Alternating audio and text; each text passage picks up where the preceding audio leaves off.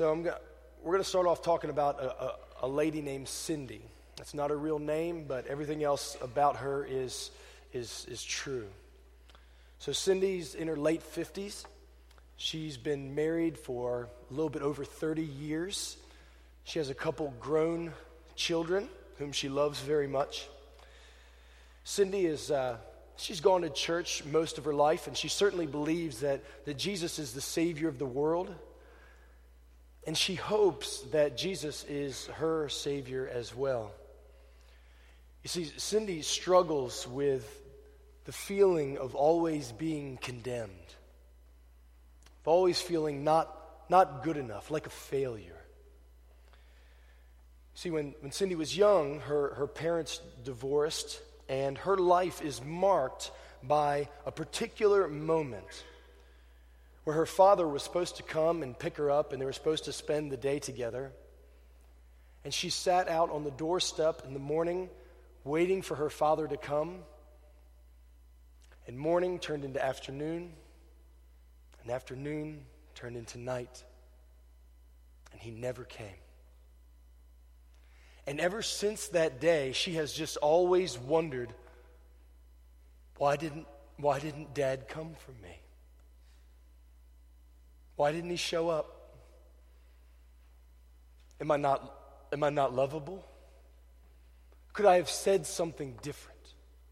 Could I have done something different? Is it me? What is wrong with me that he wouldn't love me? And ever since, she's been racked with these feelings of guilt and feeling of unworthy of love from anyone, including God. And on the outside, Cindy seems pretty normal. So somebody like her, maybe sitting next to you this morning. She smiles and is polite and extends little bits of kindness to people who are around her, but it's all really a show in one sense. There's this mask that she wears where she wants to put on the idea that everything's okay, but inside it's not. There's this aching feeling that she is unlovable. She feels like she's a bad wife, a bad mother, a bad friend, and certainly a bad Christian. It's hard for her to pray because she assumes that God wouldn't want to hear from her because she is such a failure. What if Cindy was your friend? What if she came to you and sat in your office and asked you what she should do? What if y'all were out to coffee, or she was at your house on your couch crying the millionth tear, saying, what should I do? I feel condemned all the time. Although our stories may be different than Cindy's, I'm going to guess that all of us can find ourselves in there sometimes. These feelings that God must be disappointed with us. If we've ever had a whiff of ourselves, we know we're not that great, okay? If we've been downwind of ourselves, we know that we've messed up. And we, I suspect, have these feelings. You know, maybe we ate too much again. Or maybe we didn't eat again. Or maybe we spent more money than we should have again. Or maybe we looked at porn again. Or maybe it's been weeks since we read the Bible or prayed. Maybe we don't serve. We're failures. But if we are in Christ, we have promises from God that tell us what he really thinks about us. Promises that remind us that in Christ, God treats us not as we deserve, but he treats us with mercy and love because he sees us through the faithfulness and the righteousness of his Son, Jesus. And this morning, we're going to be getting into a chapter in the Bible that gives us hope, that gives those who know themselves to be unlovable hope that there is a God who would love them still. This morning, we're going to be in Romans chapter 8. Romans chapter 8. So if you have a Bible, please join me there. If you didn't bring a Bible, there should be Bibles around you. Grab one. Page 944 is where we'll be. Page 944, Romans chapter 8. We're going to be in this chapter for 5 weeks, Lord willing. And we're just going to kind of slow down in our study of Romans and kind of pick this apart. It's a great text. Just FYI, there's a few people who are taking the challenge to try to memorize this chapter sometime before they die, maybe sometime before I'm done preaching it. It's a good time for you to try to maybe put this portion of Scripture to memory. It seems intimidating, but there's wonderful truths here. Now, as we turn there to Romans chapter 8, let me catch you up to where we've been. So chapters 1 through 3, we looked at the idea of condemnation, that everybody has sinned against their God, and because of that, we are under his wrath. Whether we've been just flat out rebellious, like let's go to Vegas rebellious, or not that if you go to Vegas you're necessarily rebelling, but you know what I'm saying, like just outwardly living rebellious, or if you're the self-righteous type who dress up and make sure everything looks good on the outside, do this false religious thing, that either way we're condemned before God. Everybody falls short of the glory of God. And that's bad news, because God's wrath is coming against sinners. But the good news is in the last part of chapter 3, where we see that God sent his son Jesus to live the life the rebellious sinners didn't live, to live the life that self-righteous sinners didn't live, a life of perfection, fulfilling the law, and that there the perfect Son of God went to the cross as a perfect sacrifice to take the wrath that we deserve, and then he rose from the dead. And now any who will turn from their sin and trust in him, their unrighteousness falls on him, and his righteousness now clothes them. So that's who we are as Christians. If you are in Christ this morning, we're clothed in his righteousness. And God sees us not as we are, but as Christ is. And we're accepted. And that's good news. It's also good news that God doesn't just save us and then just take us to heaven, but there's this transformation. So positionally, that's who we are. We're righteous. But practically, we're all still kinds of messed up. So what God is doing is he's changing us. He's conforming us to the image of Christ. He's freed us from sin, and he's ushered into this new life where we have the Holy Spirit who empowers us to fight against sin. And it's a struggle. Last week, or a couple weeks ago in chapter 7, we heard Paul cry out, I do what I don't want to do. And then in chapter 7, he says, wretched man that I am, who would deliver me from this body of death? And Christians feel that. We hate this sin that's still in us, but there is hope. And he gives that hope in verse 25 of chapter 7. He says, thanks be to God through Jesus Christ our Lord. Jesus is the answer. He is the hope. The same one who saved those who were condemned under God's wrath is now the one who by his Spirit sanctifies us and shapes us and secures us and keeps saving us, as Shai mentioned earlier, until that day when we see his face. But there's a struggle that's happening now. And in Romans chapter 8, we see these glorious promises about what the Spirit does for us who are being conformed into the image of Christ. And one of the amazing things about chapter 8 is that there's no commands here. This chapter is just filled with promises. It's just filled with truth from our Heavenly Father saying, children, listen to me. Let me tell you what I've done for you in Jesus. You are safe and you are secure in my love for you. From chapter 8, verse 1, where he says there is no condemnation, all the way to the last verse, 8:39, where he says there is no separation. From no condemnation to no separation. This is one big, just bowl full of promises that God's children are invited to come and partake of, and to know that you are loved in spite of yourself. That's good news. That's why we're going to take 5 weeks to kind of walk through slowly. So this morning, we're going to be looking just at the first 4 verses. I'm going to go ahead and read them for us now. Romans chapter 8, verses 1 through 4.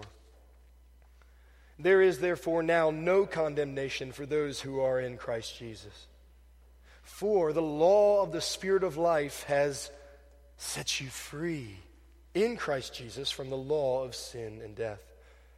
For God has done what the law, weakened by the flesh, could not do, by sending his own Son in the likeness of sinful flesh, and for sin, he condemned sin in the flesh, in order that the righteous requirement of the law might be fulfilled in us, who do not walk according to the flesh, but according to the Spirit.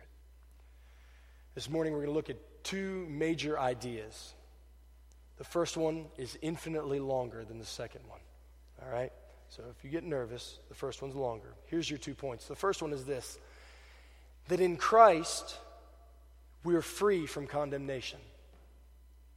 In Christ, we are free from condemnation. That's verses 1 through 3.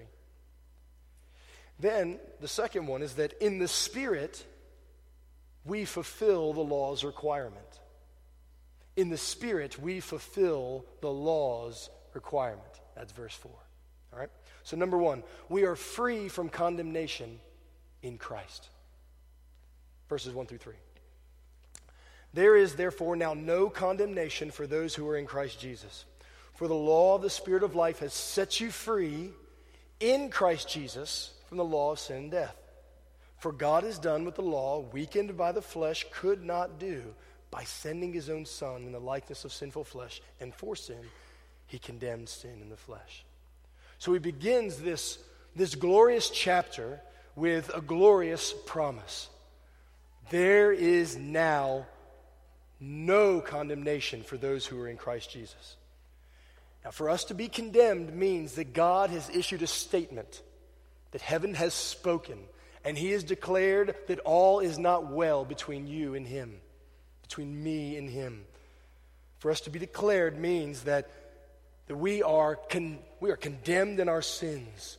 We are guilty of sin, and punishment is coming. Again, we've seen this in chapters 1 through 3.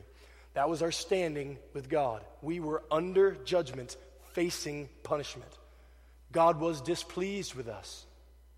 God was angry with us. His wrath was coming. We were condemned. But here we receive a promise that in one sense stands out above all other promises, and in one sense summarizes all promises. There is no condemnation for those who are in Christ Jesus. Now, what does that mean for us to not be condemned? We're just going to meditate on this verse for a little bit, okay? So verse 1, notice again the word therefore. There is now therefore no condemnation. This points back at least to the struggle that we saw a couple weeks ago in chapter 7. And likely points back to chapter 5, where we saw that from our birth we were condemned because of what Adam did. But I suspect that it goes even all the way back to the turn that we made at 3:21, where we saw that God rescued us out of condemnation to make us stand in justification, chapters 4 through 5, and to transform us in sanctification, chapters 6 through 8. That God has acted to save sinners. There is therefore now no condemnation for those who are in Christ Jesus. We should also notice the word now.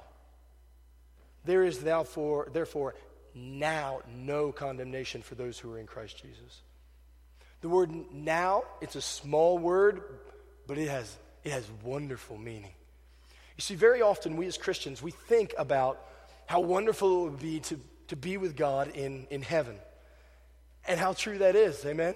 I mean, we sang about it just a couple moments ago. We are bound for the promised land. Oh, and that will be a glorious day. Can you imagine that day?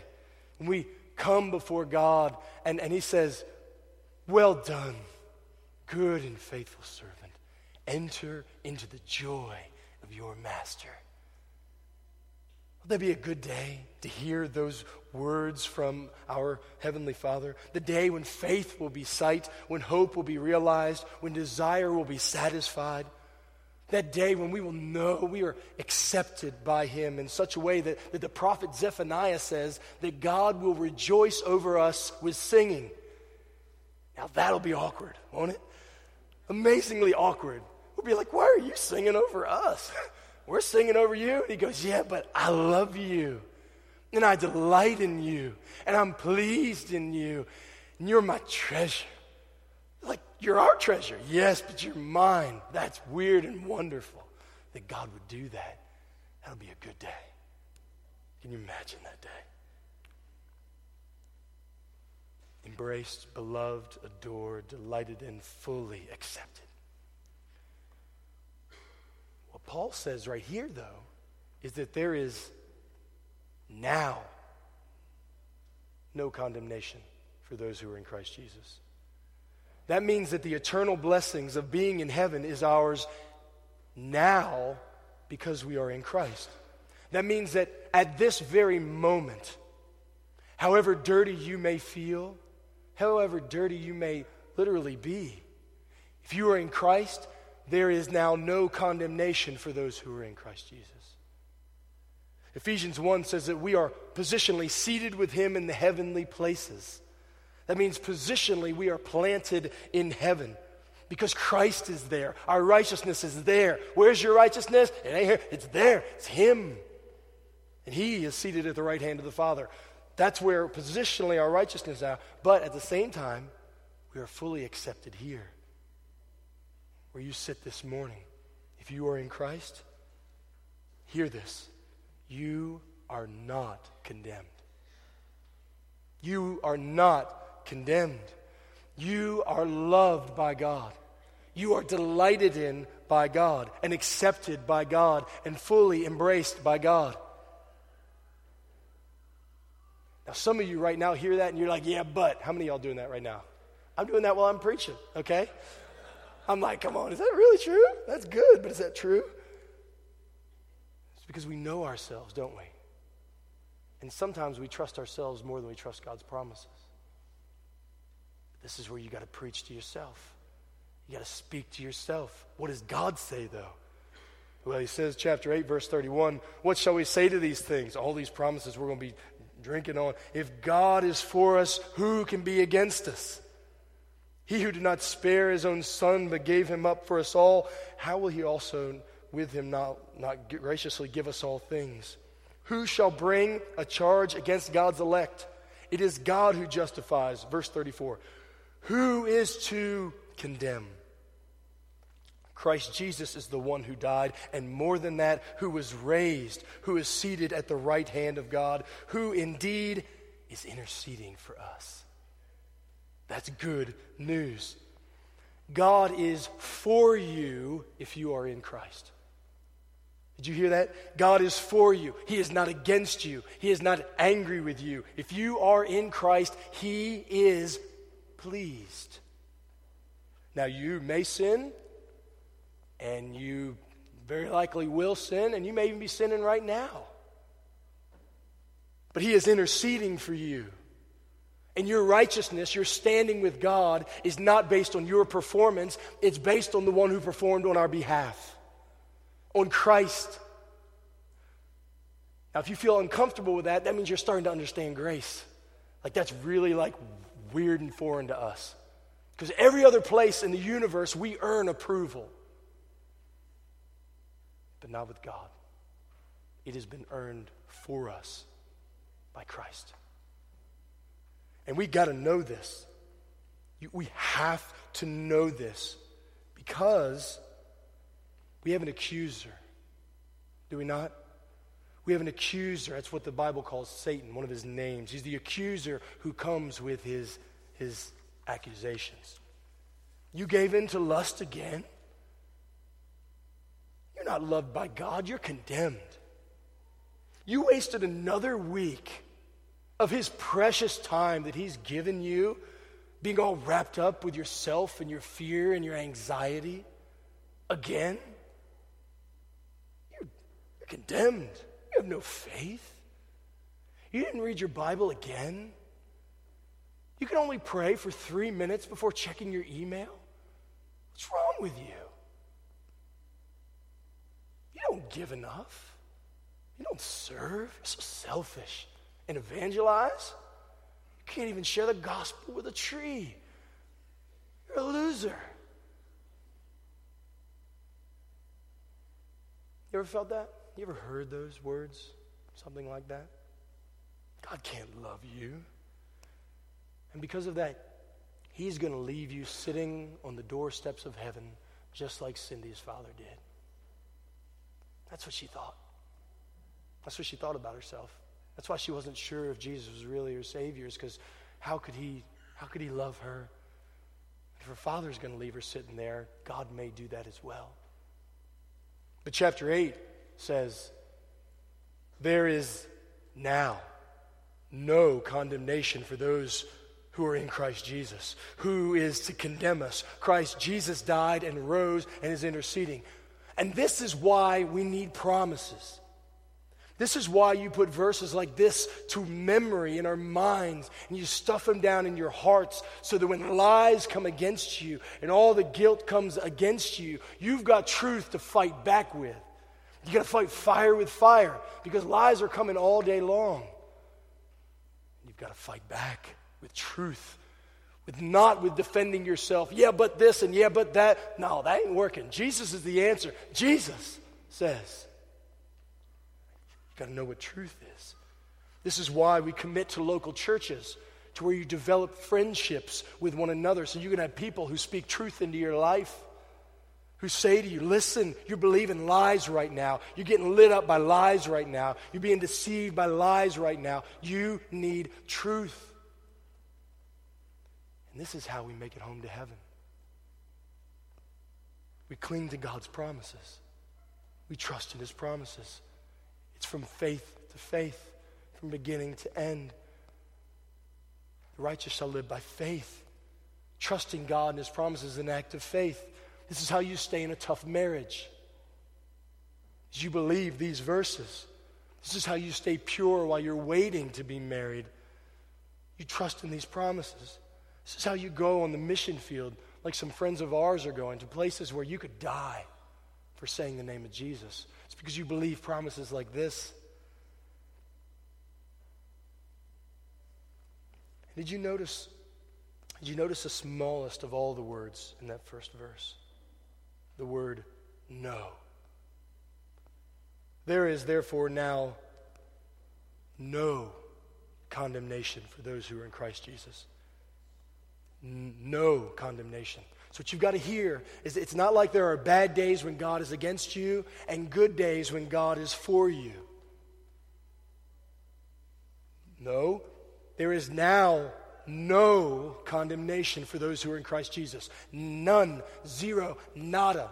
So hear this. There is no sin in your past. There is no sin in your present. There is no sin in your future that will be able to separate you from the love of God in Christ Jesus. Why? Because his love toward you is not based on you. It's based on Christ. He is our righteousness. That is why we are not condemned. Now, that's good news. But I need to be really clear right here when we say that there is now no condemnation, that this promise is not for everyone. This is not politically correct. This is what the Bible teaches. It is for those who are in Christ Jesus. So please hear this. If you are not in Christ, you are in condemnation. You are under condemnation. Listen to this from John chapter 3. We'll start in verse 16, the verse everybody knows, right? Or not everybody, but a lot of people know. God so loved the world that he gave his only Son, that whoever believes in him should not perish but have eternal life. Verse 17. For God did not send his Son into the world to condemn the world, but in order that the world might be saved through him. Notice how you're saved through Jesus. Faith in him. Verse 18. Whoever believes in him is not condemned. That's Romans 8:1. But whoever does not believe is condemned already. Is condemned already because he has not believed in the name of the only Son of God. So what that means is you don't die with fingers crossed saying, hey, we'll see what happens. As somebody told me in the past couple of weeks when I talked to him about what it means to be a Christian. I say, well, we'll just see what happens when we get there. We can already tell you what's going to happen. Because Jesus said that you're condemned right now. It's already settled. The only way to fix the account is to transfer your unrighteousness to Christ through faith and for him to transfer yours through mercy. So if we are going to escape condemnation for sin, we must flee to Christ, because only by being in Christ, does his righteousness become ours and our condemnation become his. Only in Christ can we go from being spiritually dead to spiritually alive. And that's what verse 2 explains. It says, for the law of the Spirit of life has set you free in Christ Jesus from the law of sin and death. Now the word law here, it can be used in a lot of different ways, but here it's the idea of a principle or a truth or a power. And he mentions two different laws. The first is the law of sin and death. This refers to sin's power. We've seen this in chapter 6 and a little bit of chapter 7, that we were its slaves and it worked us unto death. Okay? We were condemned and in bondage to sin. And because of that, we were destined for judgment. We would die physically and then we would die spiritually. That's the law of sin and death. But then the law of the Spirit of life refers to the work of the Holy Spirit who made us alive in Christ.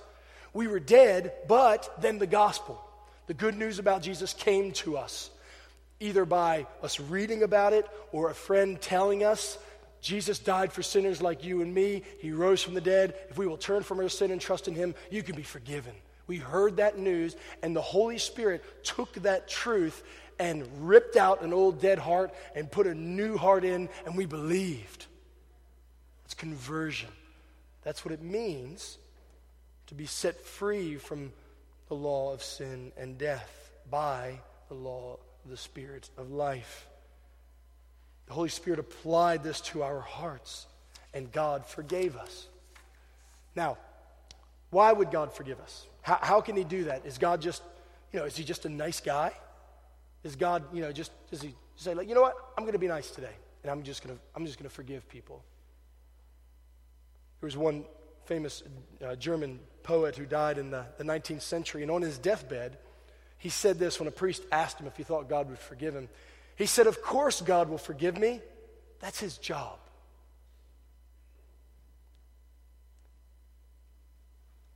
It's a presumptuous statement. God doesn't just forgive because he forgives. Now, there's some religions that teach that if your scales are heavy enough or this or that God can choose whoever he's gonna forgive at that moment. But the God of the Bible is different. You see, in verse 3, we see that God sent his own son to do what we couldn't do and to die for what we did do. Verse 3, "For God has done what the law, weakened by the flesh, could not do. By sending his own son in the likeness of sinful flesh, and for sin, he condemned sin in the flesh." Now, what does it mean that the law was weakened by the flesh?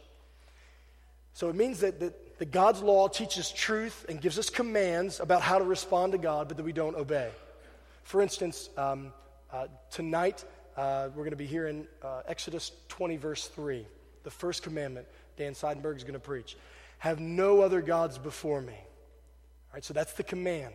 It's a good command. It's a true command. But we live in a world where God isn't worshipped, and people worship all other kinds of gods.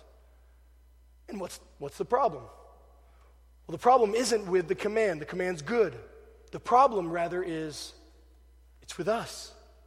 That we treat our bodies or our sexual urges or our jobs or our children or our desire to have children or to be married or comfort or our image or our careers. We treat those things as practical gods. We give them our time, our attention, our devotion. We set them before God, and that command is broken. And in that way, the law was weakened by the flesh. We obey our sinful nature and use our physical bodies to sin against God rather than to worship him. Now, the law stands true, but then we stand condemned. But that's where God intervened. God has done what the law couldn't do, which is give life, because all it does is condemn, and what we couldn't do, which is earn life, by sending his own son in the likeness of sinful flesh, and for sin, he condemned sin in the flesh. So why does God forgive? Because of what you're about to see right here with what Jesus did. This is where forgiveness happens. This is why those who ought be condemned aren't condemned, because of what we see right here with Christ. That God sent his son. And with this talking about him sending his son, one thing you got to know is that Jesus didn't become the Son of God at his birth or at his baptism. Rather, Jesus was the eternally divine person, second person of the Trinity. He has been the Son for all of eternity, who entered into the womb of Mary and there added humanity to himself. The eternal comes, the creator becomes like the creature. That's what he's talking about here. And when it says that he came in the likeness of sinful flesh, that means he took on a physical body. Now, he had no sin, but he had a body like sinners do. The New Living Translation actually translates it really well, I think, the idea of it. He sent his own son in a body like the bodies we sinners have. It's that idea there. And this is one of the most marvelous and curious events in all of history. That the everlasting, glorious, holy God would enter into our world and wrap himself up in flesh. That he would limit himself. He would humble himself. That he would have a body like us. And he wasn't sinful, but he had a physical body like sinners do. And why did he do that? Why did the Son of God become man? Verse 3, for sin, he condemned sin in the flesh. Or as some of your translations might say, as an offering for sin, he condemned sin in the flesh. So the phrase there, for sin, in the original language is often used to speak about an offering for sin. And that's the idea that we have in view here. That God sent his Son in a body, like people have, to be an offering for sin so that sin might be condemned in him, in his flesh. You can read more about this in Hebrews chapter 10, okay? So Hebrews chapter 10 talks all about this, that Jesus got a body so that he could do God's will, which was to be a sacrifice for sinners. Now, how did he condemn sin in the flesh? Well, he did it in his life and in his death. Now listen, okay? Because I believe that a lot of the freedom that we need from the sins that we struggle with are found right here in considering what Christ has done and how we didn't do it, but how he did. There's power here in Christ and in what he did. So hear this. Jesus condemned sin in his life. He did that by doing what no other human ever did, which was keeping the law. He fulfilled the law where we failed. So where we use our neighbor to further our purposes, he loved his neighbor. Where we speak lies to other people, he spoke truth. Where we are critical and condemning of others, he had compassion on them. Where we ignore those who are in need, he sought them out and served them. Where we distance ourselves from the outcast, he drew near and had a meal with them. Where we grow bitter with people who hurt us, he forgave those who sinned against him. Even on the cross, crying out, Father, forgive them, for they know not what they do. When he knew that they would betray him, his disciples, he washed their feet anyway. While the disciples slept and snored in the Garden of Gethsemane, he prayed and sweat blood. When his disciples fled away in unfaithfulness, he proved faithful to the end. His life was one big protest against sin. He said, no, worship. I will obey. I will love God and I will love neighbor. That's what Jesus did.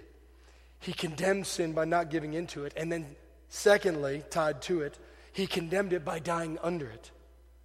You see, it's been said that Jesus was born to die, and that is true. So we just celebrated Christmas, right? Which remembers that Jesus came. But we do that with an eye to Easter, the reason why Jesus came, which is to die for sinners and to rise from the dead. Now, our text says he condemned sin in the flesh. That means that in his body, fully God, fully man, Jesus prayed, not my will, but thy will be done. And then he willingly went with the lynch mob who came for him in the Garden of Gethsemane. And he willingly stood before 6 rounds of trials where lies were coming against him. And then he willingly allowed the creature to spit upon the Creator, to beat him and mock him. He willingly allowed them to put a crown of thorns on his head. He willingly took up a cross and walked up a hill called Calvary. And there he willingly surrendered to the pleasure of sin and sinners, which was to kill their Creator. But in his death, so much more was happening. So this is what the passion of the Christ couldn't capture. We see all this that we just described, but what he was doing there is that he was condemning sin in the flesh. As he hung on the cross, the condemnation that we deserved fell on him. 2 Corinthians 5:21 says, "For our sake he made him to be sin who knew no sin, so that in him we might become the righteousness of God." See, what happened was that on the cross, Jesus beat the devil with his own stick. See, the devil's coming let's kill this Son of God. Let's take him down. And Jesus is like, all right. Now, this is planned before the foundation of the world, and the devil walked right into it. And through Christ dying for sin on the cross, he beats the devil and condemns sin in the flesh for those who will trust in him. He set the captives free through his own condemnation. He became sin for us. He condemned sin and left it in the grave, and he rose victorious over it. And now anybody who will look to him will be forgiven and will stand without condemnation. Now, if you keep reading in your Bible in a year plan and you make it up to Numbers, okay, there's a story there where Israel is rebelling against God in the wilderness. And they've been grumbling and complaining and saying, we shouldn't be out here. This is all miserable. God, you're no good. So God sends fiery serpents, which most likely means poisonous snakes. And they come and they bite the people, and some people die. So the people, there's nothing like a snake plague to freak people out and make them draw to repentance. So they come to Moses and they're like, help us. And you remember what God told Moses to do? He said, make an image of a snake and put it on a staff and lift it up. And anybody who looks to it will live. Make an image of the problem and then lift the problem up. And anybody who looks to the solution will be saved. That is exactly what God has done in Christ. That Christ came in the likeness of sinful flesh. He became the problem. And then he went to the cross, and then he was lifted up there. And then he died, and then he was lifted up through the resurrection. And in John 13:4, he says, as Moses lifted up the serpent in the wilderness, so must the Son of God be lifted up, and whoever believes in him will have eternal life. That's what Christ has done. So now sin is condemned and we are not. So what this means is that when we feel like Cindy, and we feel condemned and feel like failures, we must preach this truth to ourselves. We must tell our souls that this is what God says. God says about us in Christ that we are not despised, but we're delighted in. We're not rejected, but we've been reconciled. We're not forsaken, but we've been forgiven. We're beloved now. We're not guilty, but we've received grace. We're not abandoned, but we've been adopted. We're not vessels of wrath, but we are vessels of mercy. So this morning, I want to ask you, do you underperform for God? Do you underperform even for your own standards? I mean, have you already broken your New Year's resolution? Maybe, maybe not. Do you feel like, though, that you're unworthy of his love, like you're a failure to his laws? Do you fall short of his glory? Of course you do. But who else does Jesus come for? That's who he came for people like us. He came to condemn sin and to save us from it. And the last thing I want us to just notice here in these first 3 verses before we move into this last part and then think about, okay, what does that mean when I leave here and go out into everyday life? The last observation I want us to make is how the Trinity works together in these verses to bring us salvation. Did you notice that in those first 4 verses? That the Father sent his Son to condemn sin, and then the Spirit set us free from sin so that we could walk according to his power. The Father sent the Son, and then the Spirit set us free and applied the work of the Son to us. You see this all over the Bible, is that what salvation is in one sense is that This Trinitarian God who has forever known satisfaction and joy and delight and love in and of himself, what he does is he reaches down into sinful humanity and he grabs out condemned rebels like me and you through the power of the Spirit and the work of the Son, and we are ushered into this Trinitarian love affair that has been going on for all of eternity. And there is the deepest joy and the deepest delight and the deepest satisfaction and no fear of condemnation, just freedom to be loved and to be cherished and to give glory and to cherish God for who he is. That's what salvation is. And we see that work here in the first few verses. But what that Trinitarian love does that we are now caught up into is it spills out in our lives through faith-filled obedience that is empowered by the Spirit, which is our second and much shorter point. The second point is that in the Spirit, we fulfill the law's requirement. In the Spirit, we fulfill the law's requirement. In verse 4. So in order that, God sent his Son to condemn sin in the flesh, in order that the righteous requirement of the law might be fulfilled in us, that's believers, who do not walk according to the flesh, that was our old life apart from Christ, but according to the Spirit. So one of the purposes of Christ's coming and dying and rising and condemning sin in the flesh is so that God's children can be a people who no longer stand under condemnation, but now can walk and live in a way that pleases God and fulfills the requirements of the law, which is obedience. The requirement of the law is now fulfilled in us. How is that true? Well, it's true in a couple ways.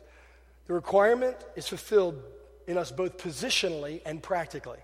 So positionally is what we've been talking about since chapter 3, verse 21, and we've been talking about all this morning.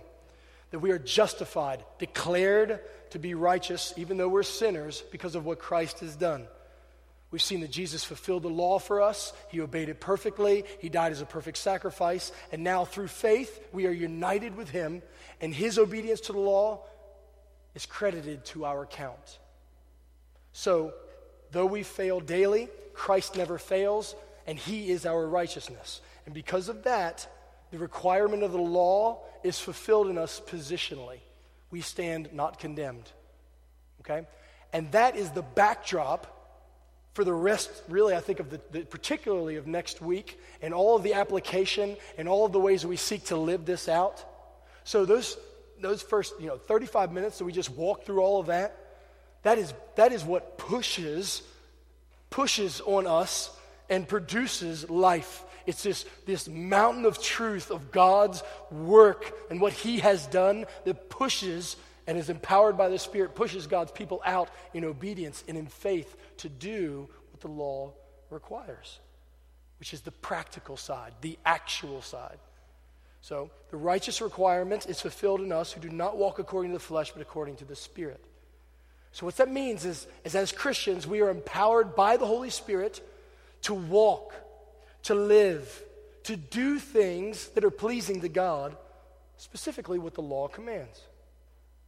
And what is the requirement of the law? Well, the short answer is love. It's love. Remember in Matthew 22 when Jesus was asked, what's the greatest commandment? And he summed it up with, love God and love your neighbor. On these two things rest the law and the prophets. Galatians 5:14 says the whole law is fulfilled in one word. You shall love your neighbor as yourself. So this is why I take this as practical, as actual, is because you're going to see, and I'm going to read it again in chapter 13. It's going to talk about fulfilling the law means to love other people. Romans 13, we read this a couple weeks ago, but verse 8 says, owe no one anything except to love each other, for the one who loves another has fulfilled the law. For the commandments, you shall not commit adultery, you should not murder, you should not steal, you shall not covet, and any other commandment are summed up in this word, you shall love your neighbor as yourself. Verse 10, love does no wrong to a neighbor, therefore love is the fulfilling of the law. So there's a very real sense, hear this, that as a Christian, because of the power of the Spirit, you are able to love other people now in a way that we just were not able to do before. And this is what it means to fulfill the law. And Christians, again, are empowered by the Spirit to do this. We need to notice the Spirit here. It shows up 19 times in this chapter. 19 times, the Spirit, the Spirit, the Spirit, the Holy Spirit of God who lives in us. Now, there's been some confusion about the Holy Spirit. Listen, he's not some just energy or force or feeling, or you get the ghost, and that's not just what the Spirit is. He is the third person of the Trinity who has eternally existed, who now, as Christ, the second person of the Trinity, came and dwelt among us in sinful flesh, now the Spirit comes. The Spirit of Christ comes and dwells within God's people to empower them to love God and to love others. And what comes out of us, that love, is what the Bible calls fruit. It's what's produced in our life. So when we hear that the righteous requirement of the law is fulfilled in us who walk according to the Spirit, we need to understand, and Shai pointed this out to me yesterday, that this is a really liberating statement. This is not meant to just make you feel condemned, like, oh gosh, I don't love anybody well. Yeah, but don't forget verse 1, okay? But the truth is that now because of the Spirit, you can love other people because you're free from the power of sin and the condemning power of sin, which causes us to draw back and not to reach out and love. We're free from that. This is a very liberating verse. Now, we're going to think more about what it means to walk in the Spirit and all of that next week, but in our last couple minutes, I want us to think about two examples from our daily life that you will probably face maybe this week, and how these truths of verse 1 and verse 4 kind of fit together. What it means that there's no condemnation for those who are in Christ Jesus, and now that we walk according to the Spirit and fulfill the law. So let's take. We're going to stick with Cindy, okay? Let's take one of the things that she struggled with, which was fear of man. Okay, fear of man. You know what I mean when I say fear of man? Not like fear of people. Well, not fear of I guess it shows up in a lot of ways, but the fear of what other people think about us, that they might hurt us, these kinds of things, fear of man. So she wrestled with this, okay? Now, she knew Proverbs 29:25, which says, the fear of man is a snare, but he who trusts in the Lord is safe. And she knows that's true because she sees it as a snare in every area of her life. So, for instance, she tells little lies and sometimes big lies because she wants to make herself look better. She wants to present herself in a particular way that isn't really true because she doesn't like who she really is. And she won't invite other people into her life or into her home because she feels like she doesn't have enough to offer. And she also feels that if they get close enough, that she is going to be rejected again. And she's gone through seasons of overcommitting in her life, saying yes to everything, because she wants to make everybody happy, or undercommitting, where she won't do anything because she's always worried she's going to mess it up and disappoint everybody. So it's two sides of the same coin, right? Now, how does Romans 8:1 free her to do Romans 8:4? How does not being condemned free her to love others by the Spirit's power? Well, to help Cindy, and I suspect help ourselves, you got to get under what's going on there in her life. She's insecure and she's fearful. And we all have that in differing degrees. But the reason is because her Savior is terrible. Her practical Savior is terrible. Her functional Savior is terrible. You see, she's been looking to people to make her secure rather than Jesus. She's been looking to other people and what they think about her to give her peace, to give her joy, to give her freedom, to give her life, to make her feel good, to make her feel accepted. All of those things are things that God ought to do for us. So, for instance, why does she lie? Or why do you lie? Or maybe you call it shading the truth. Or maybe, telling part truths. Why do we leave out details? Why do you, when somebody calls you to come and do something, rather than just telling them, listen, I'm really tired and I don't want to hang out with anybody right now, Why do you make up some lie about, oh, listen, my aunt sinned, or just whatever it is that you make up? We do that, don't we? At least I do that. Maybe I'm the only one confessing sin this morning, but I do those kinds of things. I'm tempted. You know why? Because I'm worried about what other people think about me. Just like Cindy. That's why we hide our sin. That's why we often don't confess our sin fully and deeply and clearly. Is because we figure we can shade a little bit and not really let anybody know how bad we really are. Because if we did, they would reject us, right? We want to protect ourselves and guard our image. Because, and this section right here, Tim Keller helped a lot on. He said, because in that moment, we see that we have an idol that we love more than Jesus. And that idol is our image. It's others' approval. We feel that if people will approve of us, then things will go the way that we want them to go. Life will be easy. I won't get hurt anymore. If I can control people, either by lying to them or putting on this mask or whatever it is, then I won't be hurt and I'll be free and I can experience life as I really want it to be. But all of that focus is on other people and on self rather than on God. And it's not free, it's bondage. That's slavery. To always be worried about what everybody thinks. That's straight bondage. And it just compounds the problem. It makes it deeper and darker and deeper and darker. Tim Keller says human approval can become a functional savior. You see, we think that if people approve of us, things will go like we need them to do. And Cindy thought that if she could just stay away from loving people and not really show herself or not really confess sin or not really let people in, that she'd be able to escape pain. One of the things that really helped her was realizing, first of all, that you live in a fallen world and you're going to get hurt. People are going to hurt you because they're sinners, and this world is going to hurt. But if we're in Christ and He is our righteousness, then we're free from worrying about what everybody else thinks about us. So we've got to ask this question: is Jesus my righteousness, or are other people's opinions my righteousness? Because if Jesus is your righteousness, you are free to be used by God. But if not, your identity and security you'll always need to be attending to it.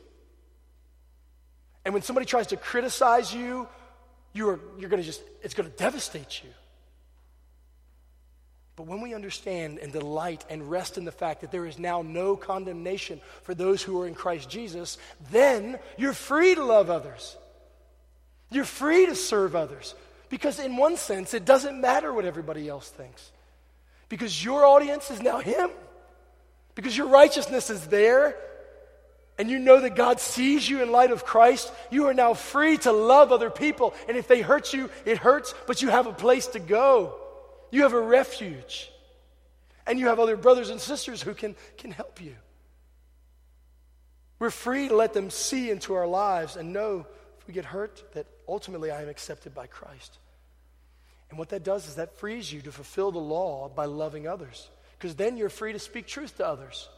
Some of you are terrified to speak truth to other people. You're always like, hey, things are great, good to see you. Hey, happy, go happy. I got my Christian face on. We love Jesus. Like all this kind of stuff. But we don't really speak truth about what's actually happening in our lives. It's because we fear people. But in Christ, and by the way, you can't love people like that, and you can't be loved like that.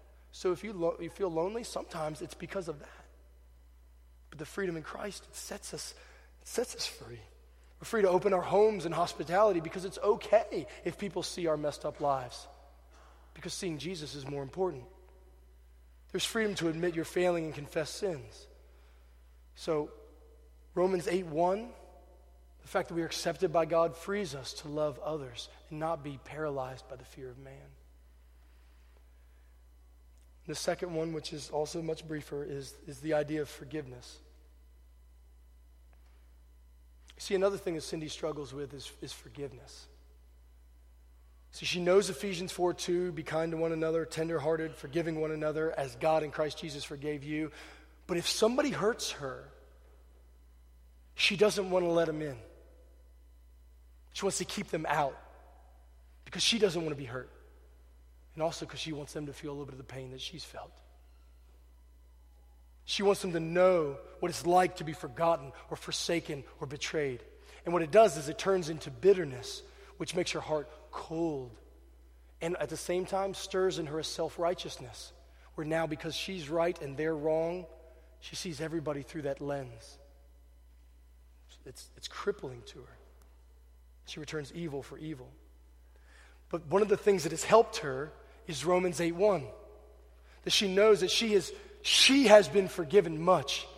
And the more that she comes back to the fact that she was condemned and what that looked like and how much Christ forgave her when he was on the cross, how much he did for her. When she goes through a list like that one that we read earlier where he did everything that she didn't do, and she sees that he is good and that he does good and that he died for sinners, the more that she meditates on that, it humbles her and frees her to extend forgiveness to people who have hurt her. Frees her to love them. And we've seen some amazing transformations in her life. And she's not home yet. She's got work to do, and she would say that herself. She's fine with us sharing all this because her name's not really Cindy, and you don't know her. But this is where a lot of us are. That we have these things that we battle in our lives that keep us from loving others. But the fact that we are not condemned in Christ sets us free to love. Forgiveness is one of the things that you battle. I want to encourage you to read Matthew 18 this week. Read it again and again and see the picture of the one who is forgiven much. And then what the king said to him when he came before him. He said, why would you not forgive others when you've been forgiven so much? That warming of what God has done on our behalf frees us and rests us deeply in Christ. So over these next couple weeks, as we continue to study Romans chapter 8, I want to encourage you to read through it and pray through it and find promises and tuck them in our hearts, tuck them in our minds, so that when the accuser comes, that we might speak back truth and say, God, this is who you say I am. That we would know that from no condemnation to no separation, we are secure in Christ because what he has done for us. Let's pray. Father in heaven, we thank you for the gospel, the good news that in Christ there is no condemnation. We thank you that there is freedom, the law of the Spirit of life, setting us free from the law of sin and death. We thank you for the power that you grant your people to live in a way that brings you glory and honor. We thank you for the power of the Spirit that helps us to love. And also we thank you for the illumination of the Spirit that shows us things that we look to rather than you to find security and identity. And God, we pray that we would be a people who are marked solely by delighting in Christ and resting in Christ. So God, wherever we are this morning in this journey, whether our life's a lot like Cindy or not, God, meet us there and move through your word to change us for your glory. We thank you that in Christ we can say it is well because of what he has done. In his name we pray. Amen.